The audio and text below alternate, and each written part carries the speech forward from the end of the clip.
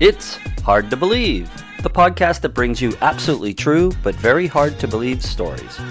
I'm your host, G Wiz. Now let's get into it. Balloonatics. Have you ever gazed longingly at a large bunch of colorful helium balloons and wondered what it would be like to be carried away, kind of Curious George style? Well, it's hard to believe, but several people have actually tried to find out, and with mixed results. The first notable person became known as Lawn Chair Larry. It was July of 1982. Larry Walters of San Pedro, California. He was frustrated at being rejected as a pilot by the U.S. Air Force because of his poor eyesight.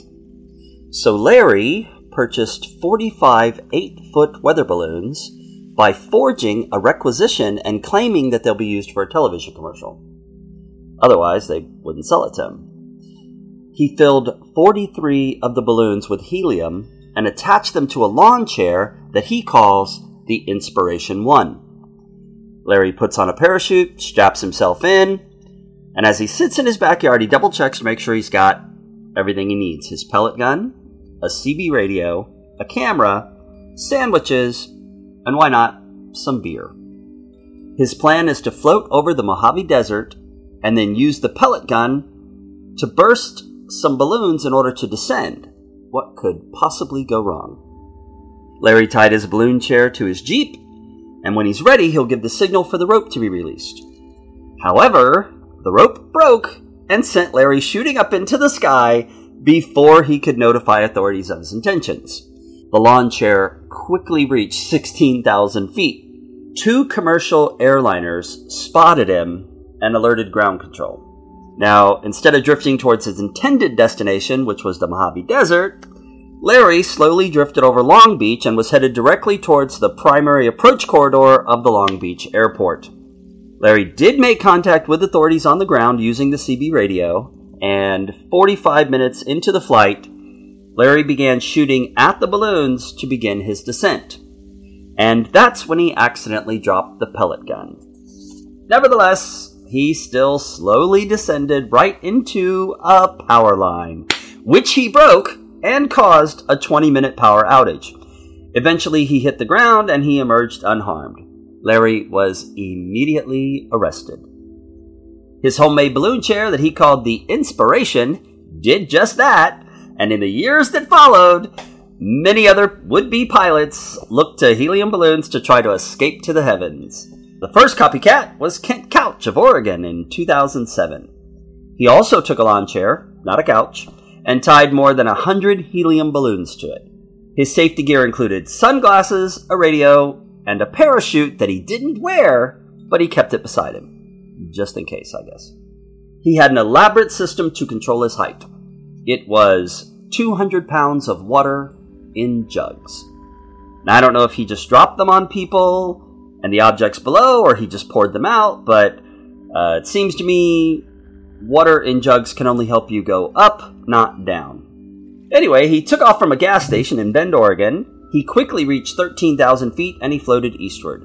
He traveled 200 miles in 9 hours, about 22 miles an hour, which was far, far short of his intended destination in Idaho. Other than some turbulence, though, Kent described the journey as serene. He also said it was very, very expensive. Not all party balloon rides go as smoothly as Kent's.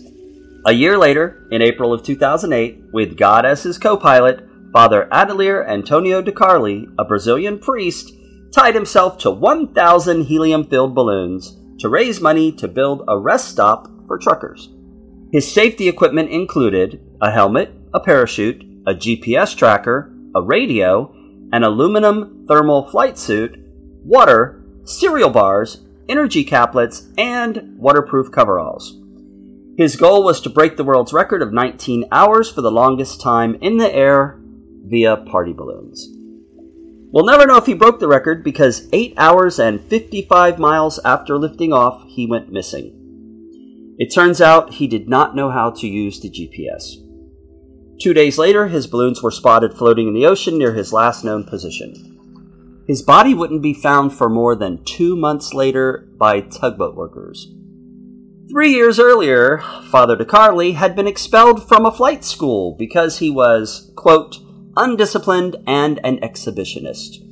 DeCarli's flight instructor also said he was always bragging about his faith and how his faith was going to carry him and take him safely through his journey. Perhaps the highly unusual fog that blanketed the area and turned the visibility to zero the day of the launch was his co-pilot's way of saying, let's find another way to raise this money. Other more successful imitators include Jonathan Trapp, who flew over the English Channel in January of 2010, Daniel Boria, who flew over Canada as an advertising stunt in July of 2015. He got arrested. A Dubai ad in 2016, which also featured a man in a lawn chair tied to hundreds of helium balloons. David Blaine grabbed onto a bunch of helium balloons and flew over the Arizona desert in 2020 as a stunt. In South Africa, Tom Morgan used 100 balloons in July of 2023. And in India, in April of 2022, a bride entered her wedding by floating in on helium balloons. Yes, hard to believe. It's not always helium, though. This story from China is nuts. Pine nuts, to be exact.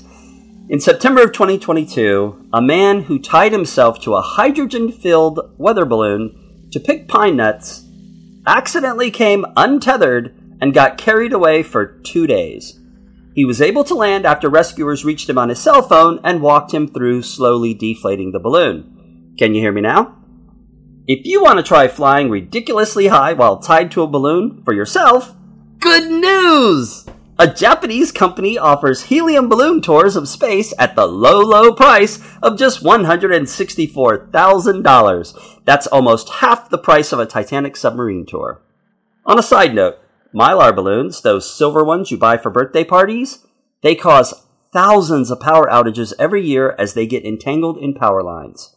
It's hard to believe that helium balloons are still legal. You can find links and more information about this topic and our complete library at our website, hardtobelieve.blog. Thank you for listening. This has been Hard to Believe.